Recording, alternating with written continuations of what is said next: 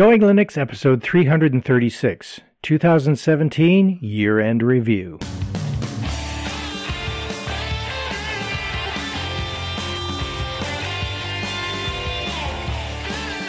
Welcome to the Going Linux podcast. I'm your host, Larry Bushy. And I'm your co-host, Bill. Whether you're new to Linux, upgrading from Windows to Linux, or just thinking about moving to Linux, this podcast will provide you with valuable information and advice that will help you in Going Linux. We hope that you find this and all our episodes helpful in learning about Linux and open source applications and using them to get things done. In today's episode, 2017 Year-End Review. Hello, Larry.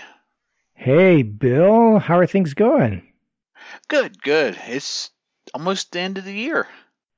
It is. It's before Christmas as we're recording this, December 17th. So as we review the end of the year, if anything significant happens between now and the actual end of the year, we're going to miss it. And for I this didn't episode, do it, so it doesn't matter. Yeah. I didn't blow it up or anything like that, so if anything major happens. But anyway, I hope your week was good. I was busy. Yeah, it sounds like it from our chat before the recording. But yeah, that wasn't a chat. That was a rant. Okay. All right. Well, fair enough. No. Well, I hear that you had probably more fun than I did. I hear you got your Christmas tree up. So hey, good for you. Good for having me. me bothered. I'm gonna pull one out of the box with all the lights on and just stick it on the desk and say done. Yep. Yeah. Well, at least I didn't end up in the mall like you did, which is thanks. Why the rant, had to right? Remind me of that. Yeah, I know. I'm sorry. Yeah. Anyway, I thought we'd cover some highlights of what went on in Linux and technology for our show here, and what we've done and what we might have planned, and just generally just talk about stuff. Yeah, that sounds good. And as always, we're not going to cover absolutely everything that happened. That would take a year to cover. So let's just hit the highlights, and some of the highlights at least, and some of the things that were important to us. Like you moving. Yes, I moved. Hopefully for the last time. I'm in New Mexico now, so I like it, and everything's great. Good. But, we have some decent highlights of this past year, and some of them are good and some of them are not so good. But let's start with one of the better ones. Larry, you wrote 2 books. Tell us about them. So the first book was Ubuntu Mate upgrading from Windows and OS X. And that was really meant to be an introduction for people, as the title suggests, switching from other operating systems to Ubuntu Mate.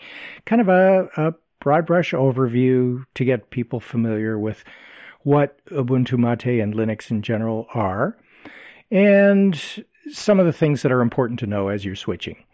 And then the second book is a little more in-depth. It's using Ubuntu Mate and its applications. And it was designed for as kind of a reference, if you will. It's been a long time since computers and software came with a complete printed manual. You remember the manuals with the 3-ring binder and it covered all of the buttons and detailed what the buttons did, and then it went into, here's how you use the word processor, and here's how you use a spreadsheet, and here's how you use the file manager, and I went through all that kind of stuff. Well, I thought I would not duplicate that kind of experience because that is way overkill. Yeah. But I wanted to give something a little more in-depth than just highlights. And so in this book, it talks about how to use Ubuntu Mate, how to get started, some of the applications that come with Mate, the desktop, some that are provided by the Ubuntu Mate team, and then some of the basic applications, things like Firefox and Thunderbird and those kinds of things that come with Ubuntu Mate, so that if somebody's brand new to a computer, they have something to go by. And for those people who have been using computers and in particular Linux for a while, it's kind of a reference and gives you an idea of some of the special things that make Ubuntu Mate. Like how to use File Manager, how to find files, that kind of stuff. Yeah, some of the specific features, like the Ubuntu Mate welcome screen that they developed from scratch. Now, you did some work with, you helped with some of their documentation, didn't you? Yeah, in parallel with writing the book, which worked out quite nicely because some of the same material you need for the documentation and the book are the same. So, it was a lot of fun, and I wrote the Ubuntu Mate guide that you'll find in Ubuntu Mate version 17.10 and beyond. And I'm actually in the process of updating that for 18.04, the long-term support release. So Hopefully we'll have that done in time. Yeah, and it'll go into a lot more depth and give you a lot more of the features in the onboard guide right there in Ubuntu Mate. Well, I do want to say that I was very impressed with the book. I actually bought the first one, and then I got a PDF of the other book that you wrote, and both of them are very well done. The one thing that I found interesting is that you kind of kept to your policy of open source. You released them where you could buy the book, but you also, they can download it for free and print it out. Yeah. For free. You download it for free, print it out. You can, put it on Kindle, whatever you need to. You really didn't do it to make lots of money, of course. I'm still expecting my royalty check of 50 cents, so, Hey, that's more than I make. Oh, okay. I'll take half of that. No, but, I thought it was really cool that you took the time to write it, but you also said, hey, you don't have to buy it. If you want to buy it, that's great. If you want a paperback, etc., or buy a Kindle. Didn't you say that Kindle had there's one price that you have to, the least amount you could do was what, $1 or something like that? Yeah, I think they force you into selling your books between $2.99 and $9.99 as the lowest price. Oh, okay. And if you sell it for $2.99, your costs end up being more than anything that they would owe you, so that doesn't make sense. So I priced the first book at $9.99, and I printed it. I had it so that when you order it printed, you get it as a soft cover book, and it's got it's black and white on the inside, just plain black text on a off-white background, so it's readable. But all of the screenshots and so on are in black and white. The second one, I went whole hog on that one. Yeah, I color screenshots, and it's not a hardback or anything like that. It's not big enough to be a hardback, but it's a softback book. But it's much nicer. Yeah. And as a result, the printed copy is much more expensive because it costs a lot to print it and ship it. So I had to bring the price up in order to compensate for that. So the printed version is more expensive. The electronic version, so the Kindle version and the PDF version that you can get, they are less expensive. And of course, you can get them on Amazon. You can get them on Smashwords if that's your choice for buying electronic books. And all kinds of different formats, in ebook formats there. You can get them from bookstores as well, like, the Kindle store and some of the other, like Barnes & Noble and those kinds of things. Cool. But they are good books. I enjoyed them. So anyway. Oh, good, thanks.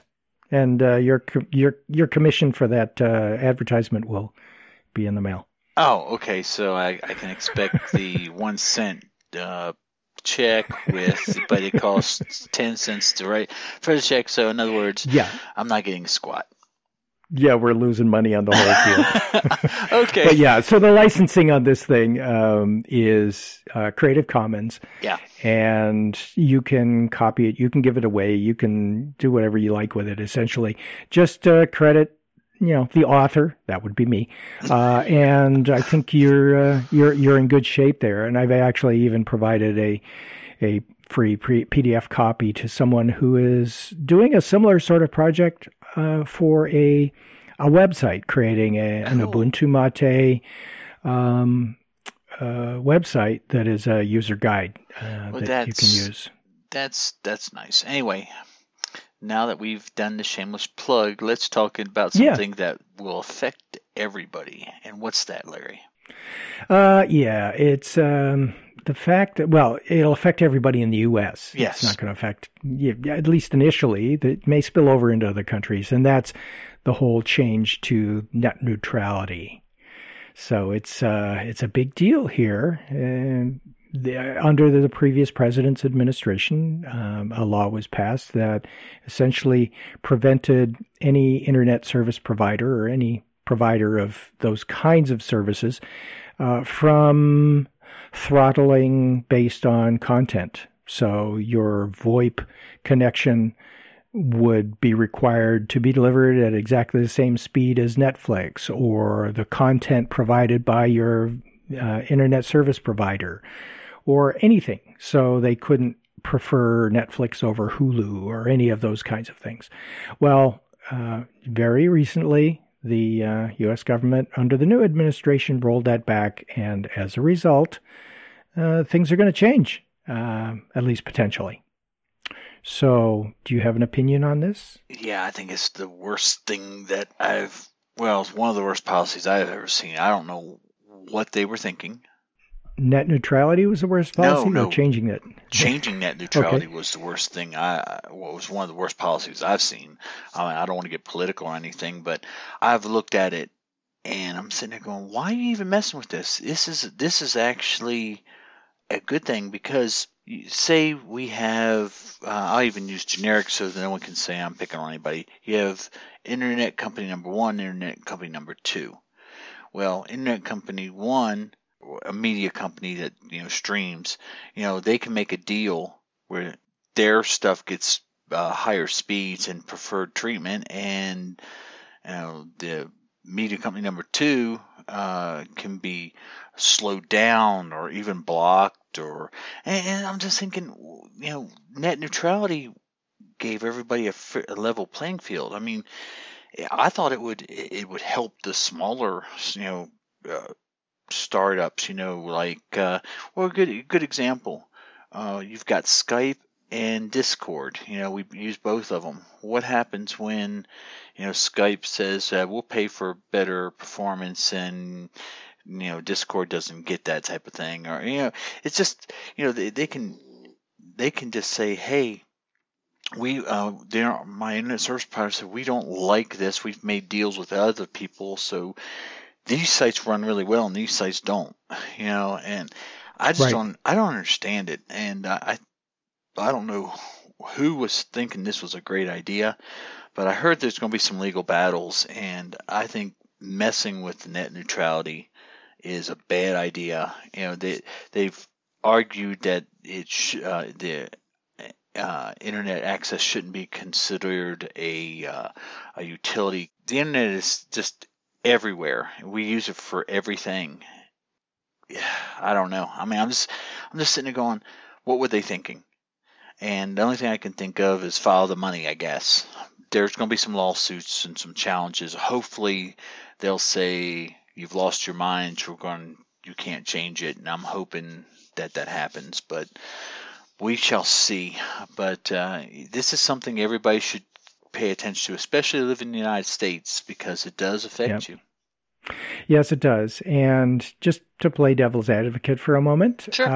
The other side of the argument is on the part of the internet service providers. They're saying, well, you're providing way too much government regulation. And, to be honest, the current administration has been removing a lot of government red tape and administration for businesses. And so the internet service providers are saying, well, why are you doing that? And you're not deregulating us so that we can let the the competitive market control what happens with the internet and the prices that we charge. And it's just better without regulations. And this will help promote additional competition, and this will help the little guy, and it will help, all of those kinds of arguments. And, the thing that is being missed in that argument, and probably intentionally, is the fact that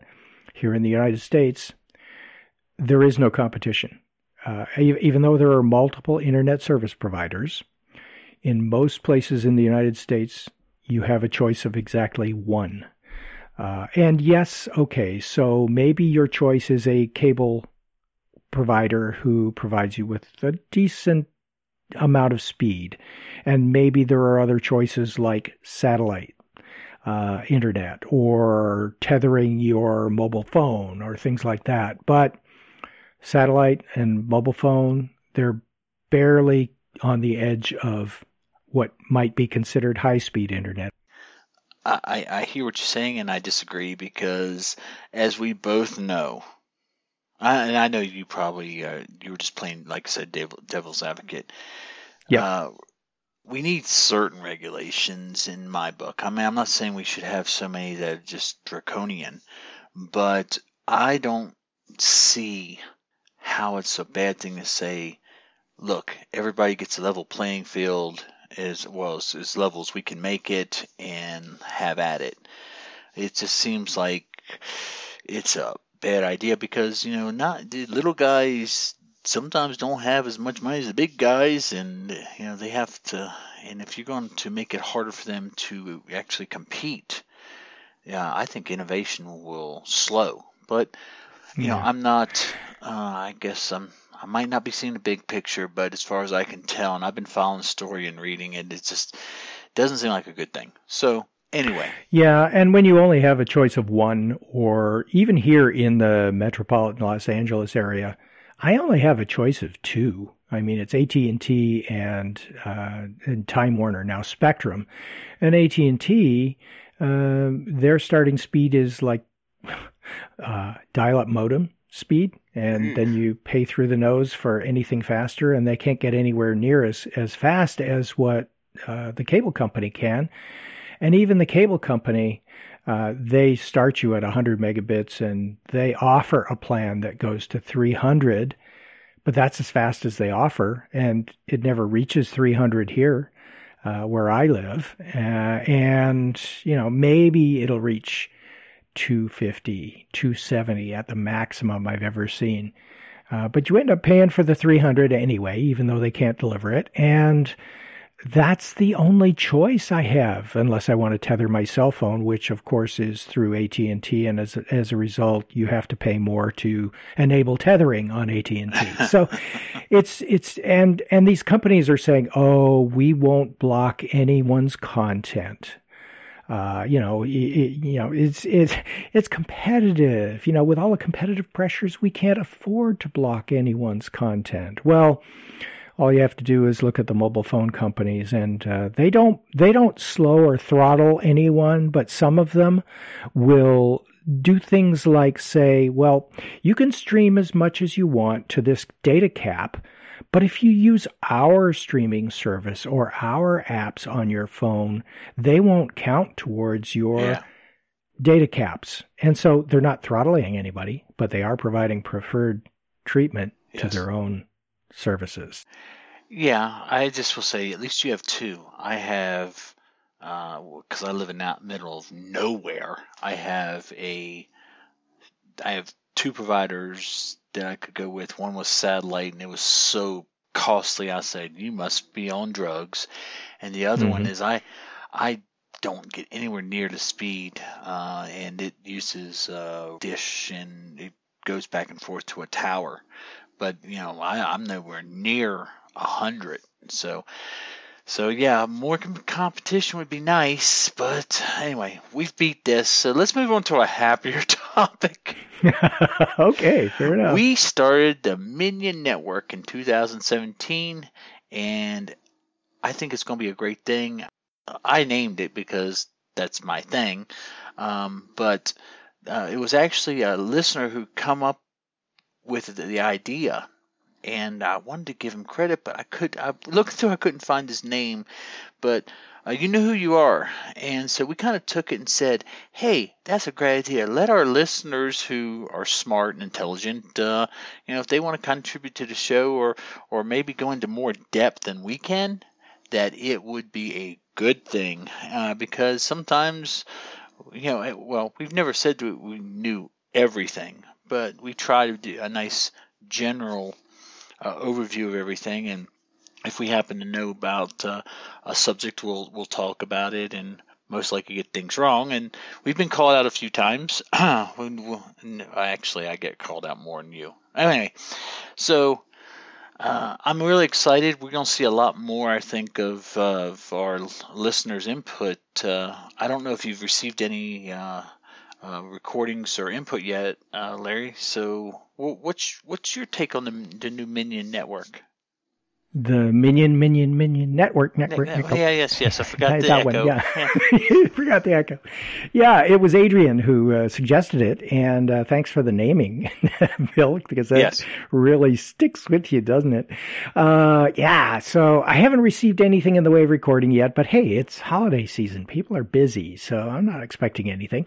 But we've got something written, and nice. We have some input from some of the folks, so it's starting to ramp up. And I expect as we go into 2018, we'll have some contributions from the Minion Network.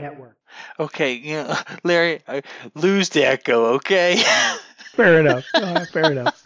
No, I'm really excited about this. I know we've talked about in the past of having more interactive with our listeners and stuff, and I'm really excited to see what they come up with. So I know it's not super newsworthy, but in my book, I think it's one of the best things we've ever done as far as this, and I cannot wait to see how awesome our listeners are. Yeah, they're going to provide better content than we are. I can see it now. Hey, listen here. No one do better than, never mind. I was going to say no one do better than me, but that's all I do is record, and it's better than I can do. So, seriously. Hey, Bill, if we do this, if we do this right, we'll just introduce the show, and then play all the contributions from the Minion Network, and then wrap up the show. And it'll be user generated, crowdsourced podcasting. Yeah. If I was not worthless now, I will really be worthless once we get all these people in here. Man, I'm going to be moved into the corner. But yes, I'm really excited about that. I cannot wait to see what we what they come up with. So, guys, I'm looking forward to it. All right, Larry. So our next topic is around Linux taking over the world, right? Yes. It is running on all 500 of the 500 top supercomputers now, as of this year. Actually, I knew this because I actually found that. Yeah. But I was impressed because all top 500 supercomputers run Linux now, according to the article. Mm-hmm. And it was the Google. I had to give it where I found it. But it was one of the top news stories in tech that it doesn't, not BSD, not Unix, it's Linux. So I just find that, yes, we might not have gotten the same desktop dominance as Windows, but we run the backbone now. If you want that, what your weather's doing, or you want to shoot something to the moon, Linux can help you do it. Yeah, and it's that one Windows computer that was running that one supercomputer somewhere in somebody's basement. It finally crashed, and they decided they were going to replace it. Couldn't get service packs anymore. That was it. They replaced it with Red Hat and moved on. I'm sorry, your license has expired. No more security updates, and we don't give any more service packs, so you probably want to change. Okay. Yeah. So we've talked about things starting up, things changing. Here's something that's shutting down. Uh-oh. Linux Journal. Oh. We're going to say goodbye to Linux Journal. It's been around since 1994, I think it is, and it's finally shuttering their doors. And their electronic doors, at least. They shuttered the print operations several years ago, and now they're just, I'm guessing they're out of money, or out of advertisers, or out of subscribers. Or no, they're not out of subscribers. We subscribe, but I'm guessing the money isn't there to pay everybody. Yeah, well, I canceled my subscription. I actually had a subscription for about 2 years. Yeah. And for a while, it seemed to be, there was a good amount of articles that were actually, for just regular users. But I think where they made the mistake is toward the end, it just didn't really click with me anymore, because it was mostly just about businesses and stuff like that. And so I said, I can't, I'm not getting anything out of it. I hate to see it. I like Linux Journal. I mean, it was when I first, started looking into Linux, I was buying it before I got a subscription pretty much. From, you like Barnes Noble or whatever. It was, it was like Windows, Mac. And then I said, there's a Linux magazine. Cool. And so I hate to see them go. But I read the article, and apparently they did run out of money.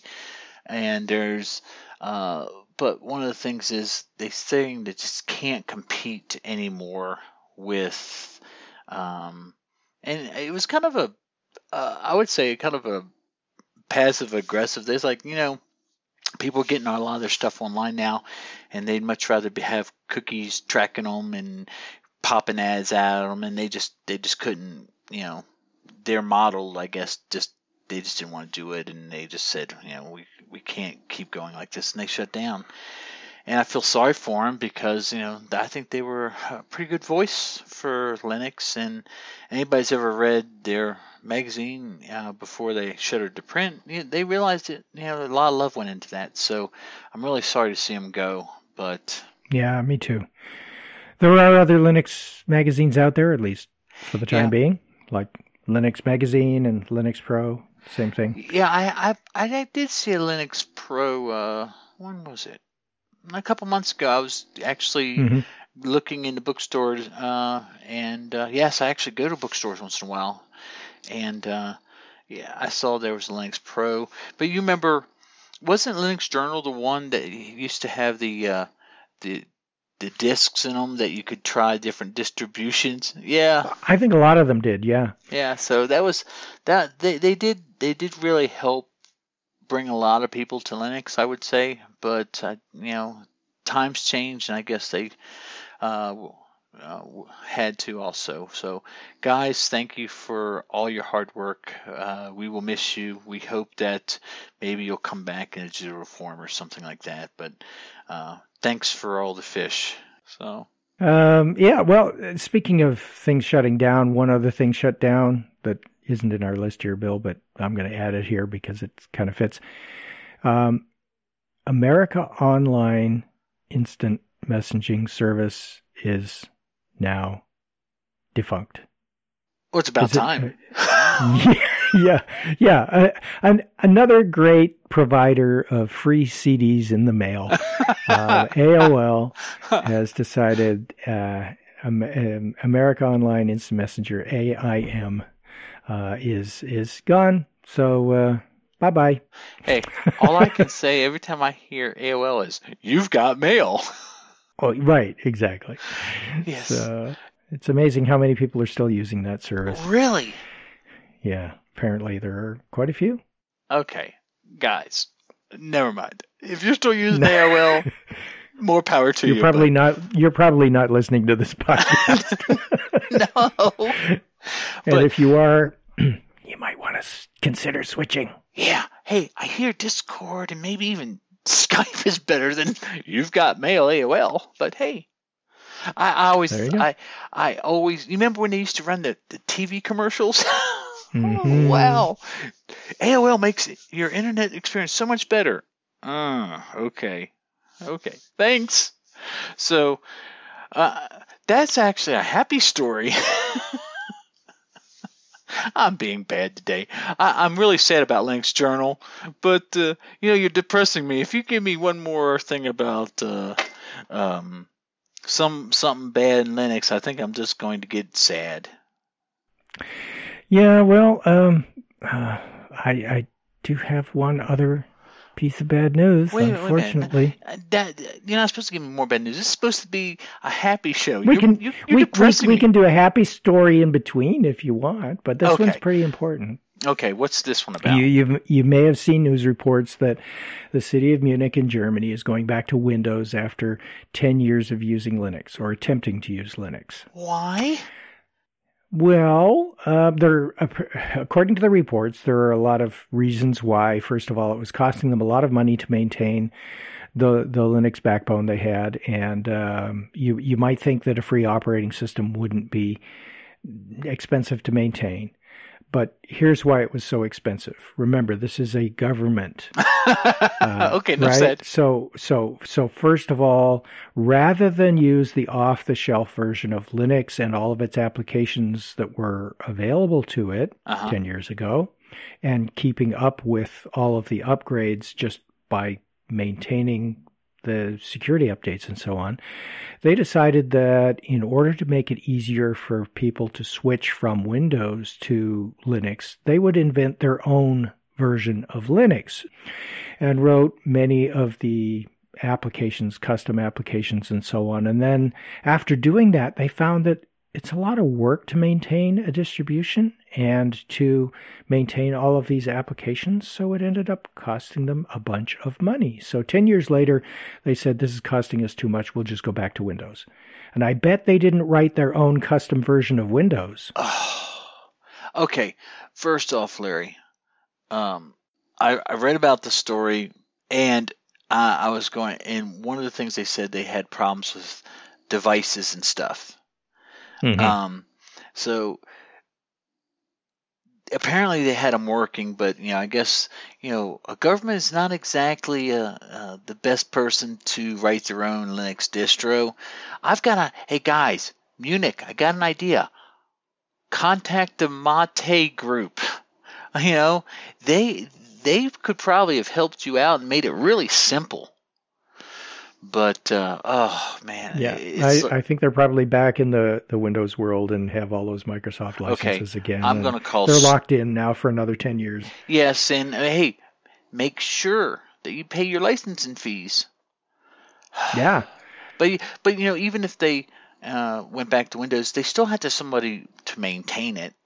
And I don't know about you, I would not want to have to maintain all those Windows computers with all the new, Windows 10 or whatever, because I don't like Windows 10 to begin with, and it's got a bunch of stuff and things pop up, and I keep it because I need it for work occasionally, and it pains me when I have to use it.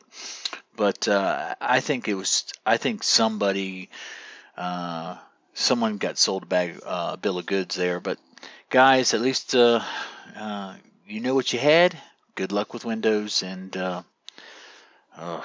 man, I don't understand how they can say it was hard to use. I mean, you've got, if they didn't like the desktop, then why even reinvent it? You have Mate, you had Unity at that time, which we'll talk about that in a minute or two. But how about Cinnamon? I mean, that's real. Windows-esque. So I don't know. I don't right. think it. I think it's just an excuse. But hey, do what you want. But I think you're going to be sorry in the long run. But maybe I'm wrong. I don't know. I could be. Yeah, Windows 10. I've played around with it a bit, and it's a lot better than it's Windows horrible. 8 for sure. Yeah, it's not. I don't know. It's not bad, I guess. Having used Linux, I don't see the attraction, but having grown up using Windows a long time ago, it's a natural progression, I guess, and it's not a bad alternative if you want to stick in the Windows world. But bottom line is, Munich has really screwed this up from the beginning. You don't write your own Linux distribution if you want to switch to Linux. You take advantage of the fact that it's open source and crowdsourced and, free in as in freedom. And you take advantage of all of that and you leverage it. And they didn't do any of that, quite frankly, other than taking advantage of the fact that they could write their own. Good luck, guys. Have fun. I still say that you really messed that one up. But anyway, let's talk on something. On to happier news. Yeah. Yes, please. I don't think I could take any more bad news stories right now. So, not really. I haven't used these, but it seems like these container programs for Linux seem to be the new hot thing, and I don't know if it's a good thing or a bad thing. I've heard some people say it uses more space, other people saying that it's the greatest thing since sliced bread. What's your input on that? Well, I haven't used them, and I don't know a lot about them, so let's move on. No, no, I haven't. I haven't had a lot of experience either. I could make some comments that are completely uninformed, but I'd rather not. So we probably need to do a show on that. And hey, just to learn about them, if nothing else, right? Minion Network, we need some help on the new containers technology. Yeah, let's talk about Docker containers and all these other containers, and how does that relate to virtualization and all that sort of stuff. So, yeah, that would be awesome. So we'll have to look into that. But it seems like I've heard a lot about that recently. And speaking of hearing of a lot about stuff, I've heard in the news that a lot more about Linux malware. And some of it was, I hate this term, fake news, because you actually had to have access to the computer and you had to have password and et cetera, et cetera. But it does seem like I heard a lot more this year about just Linux vulnerabilities and malware. Is it just because it's becoming more used in corporations, Larry, or do you just think that it's just they didn't have anything else to write? No, honestly, I think that some of the hype about Linux malware is valid. I think there are still some vulnerabilities in Linux, as there is in any software, quite frankly. And so we need to be vigilant about that. But I think the reason that we've been hearing more about it is because the press has finally realized that infections on computers affect people, and so they're reporting on it more.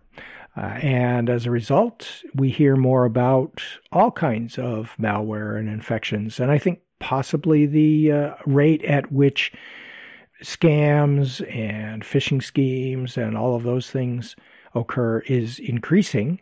And so there are more and more infections, and people are losing money as a result of falling prey to these things. And ransomware in particular is really insidious.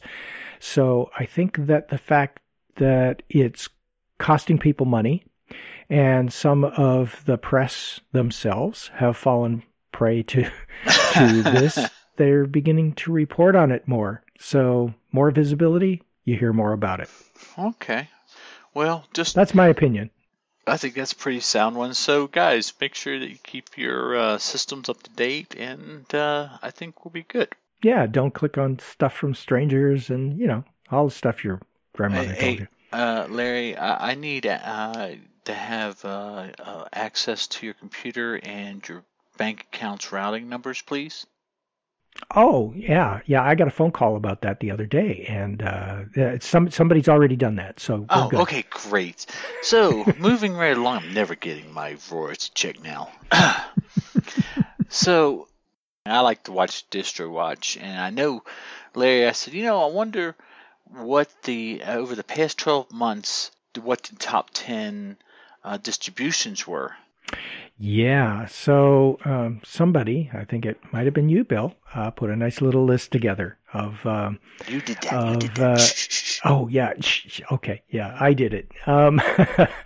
So DistroWatch rankings over the past 12 months. Let's start with the number 10. We'll do a David Letterman for those who remember.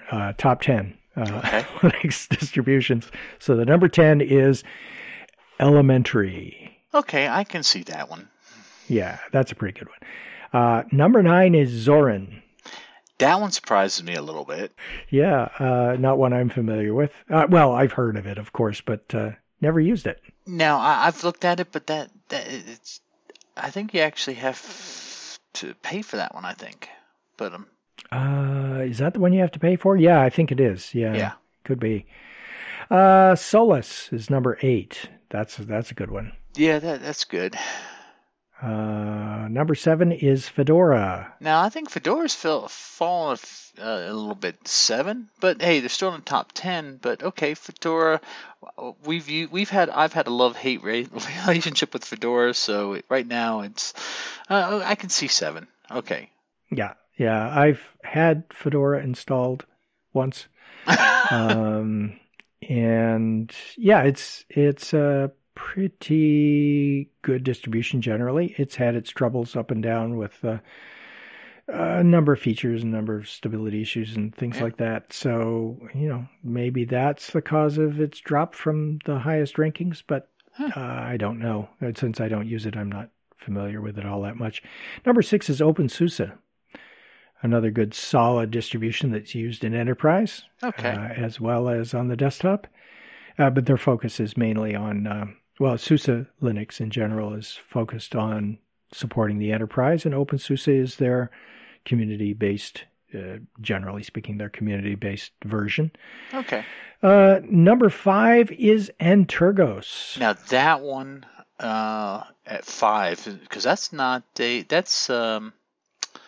that's based on Arch, isn't it?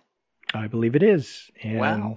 It's kind of one of those boutique versions of Linux, or it's not used widely, I didn't think. Being number 5, I think you're right. Number 4, Ubuntu. Now that one's down. Yeah, it's down, but still in the top 5. Yes, okay.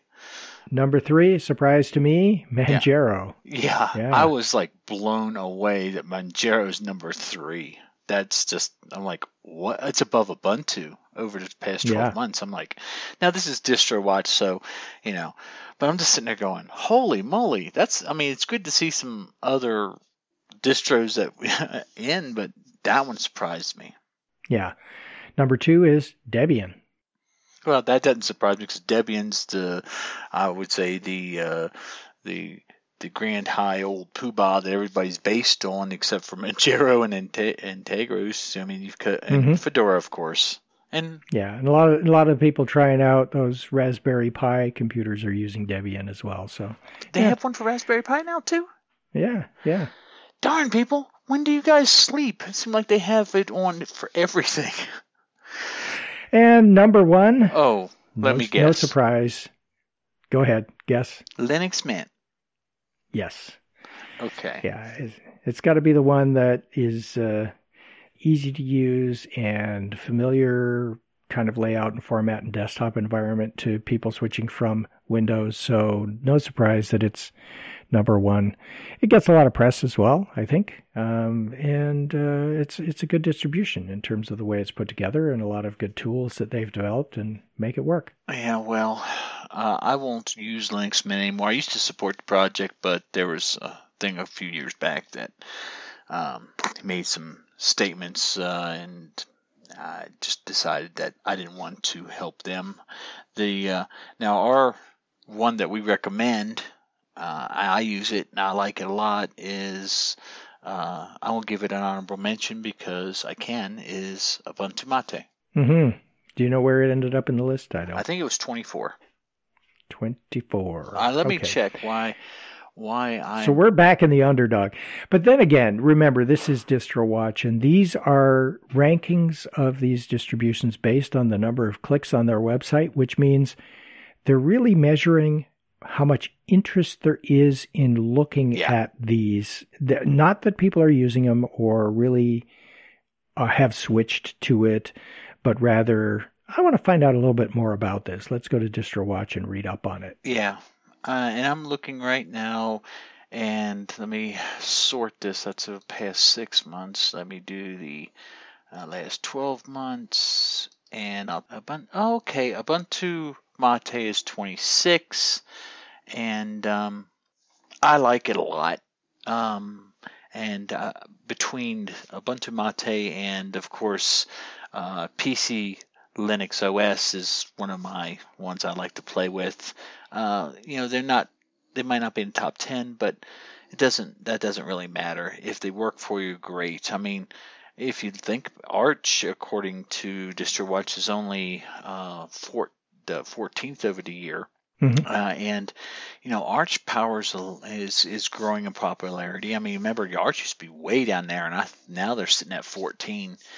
So I think it's just kind of what you like, and don't go by what we say. I just wanted to say, hey, some of these surprised me. I'm glad to see some different fellas up in that list. So anyway, use what you like, try out. These are not the only ones. I'll give you my two that I like a lot is Ubuntu Mate and PC Linux OS. And how about you give me your two that you like, so we can kind of maybe balance out the list a little bit of our personal ones. Yeah, I think we agree on the number one, Ubuntu Mate. And I think the second best for new users is Linux Mint. I really do. Yeah. Whether it's Cinnamon version or the Mate version, doesn't matter. Just looking at them on the surface, you wouldn't be able to tell the difference. No. It's not until you begin using it and take a look at the fact that they're using different file managers and things like that you see that there is a difference. But they look identical, they behave identically, and all around very good. Yeah, and Linux Mint does have cool names for their stuff. I think one of them I enjoyed is Muffin for their file manager, wasn't it? I don't think Muffin was the file manager. I think it was something else. But yeah, they were. They've got a lot of cool names. Yeah, so I'll give them that. But other than that, this list is not exhaustive, and I encourage you to also look at all of them and go to websites and see which one might work. I mean, yeah, it's all about personal preference, and find the one that works for you. Yeah, I mean, remember for a while I was the biggest Crunch Bang fanboy around. I loved it. It was very minimalist, and poor Larry had to see all the pictures and stuff of when I themed it. And look at this, isn't this cool? And Larry's like, yeah, are you doing anything except theming this thing, or are you actually doing work? So, but there's one called Brunson Labs that's supposed to be its continuation. So I'm hoping to look at that soon. But generally, you can, if whatever you like, you can generally find it. So enough. But Larry, I hear that you snuck in one other little news story that that I have strong feelings about. And what would that be? Ubuntu dropping Unity and moving back to GNOME. Yes, I heard that after all that stuff. You remember I had a love-hate relationship with Unity. Mm-hmm. I hated it, and then they improved it. I had the interview with Jono, and it was going well, and now they drop it. Really? Why couldn't they just stay with GNOME and be done with it? Yeah, well, if they'd stayed with GNOME, we wouldn't have had Mate, because they went from GNOME 2 on Ubuntu to Unity. Okay. And now they're on GNOME 3, and they've got it themed in a way that it looks and behaves like Unity did. So in reality, they're still doing things the way they did. They're just not inventing their own desktop anymore. And of course, the Unity project has forked off, and there are people who have continued Unity in its own right. And so Ubuntu now uses GNOME 3. And if you really want to go back to the golden days of Ubuntu with GNOME, you use Ubuntu Mate because it is essentially as Ubuntu was back in the original days when they were using GNOME 2. Yeah. Well, I've always wanted to say this phrase. Unity is dead. Long live Unity. Oh, I don't know why. Anyway, so that's I can actually see is probably a much better use of resources. We had discussed this back and forth without beating this horse to death too. They just they should have just not done it, but I'm glad they did because now we got, like I said, we've got Ubuntu Mate and those guys. I think we sound like fanboys again, but those guys really have their stuff together. So anyway, yeah, absolutely. I think they should have done it. They did a good job of it, quite frankly, and they learned a lot, which is really the thing that I think is the biggest benefit. Is they learned a lot about desktop environment and user interface and what people actually want. And you can make the argument that they never implemented some of the things that people actually wanted, but hey, at least they learned what folks found valuable and liked, and experimented in new ways, which I think is a good thing in its own right. So good on them, and good luck with GNOME as you move forward. Well, Larry, I think that's kind of bringing us to the end of this show. I think we've covered a lot of the top news stories, but to end this, at least the things that were important to us. Yeah. Yes. Yeah. I want to take this moment to thank all the distributions for all their hard work, all our listeners and everybody that's sent us feedback over the past year. You guys are great. We really appreciate you, and we hope wherever you are that you have a great holiday season. I can't add anything better than that. Thanks to everybody who contributes to open source and free software, and have a wonderful holiday period, and we'll be back in the new year. Yes, we will. So until then, what's our next episode, Larry? Our next episode will be listener feedback in January sometime, and until then you can go to our website at goinglinux.com for articles and show notes, as well as links to download and to subscribe. We are the website for computer users who just want to use Linux to get things done. And if you'd like, you can participate directly with our friendly and helpful community members by joining the discussion in our Going Linux Podcast Google Plus community. Until next time, thanks for listening. 73, happy holidays.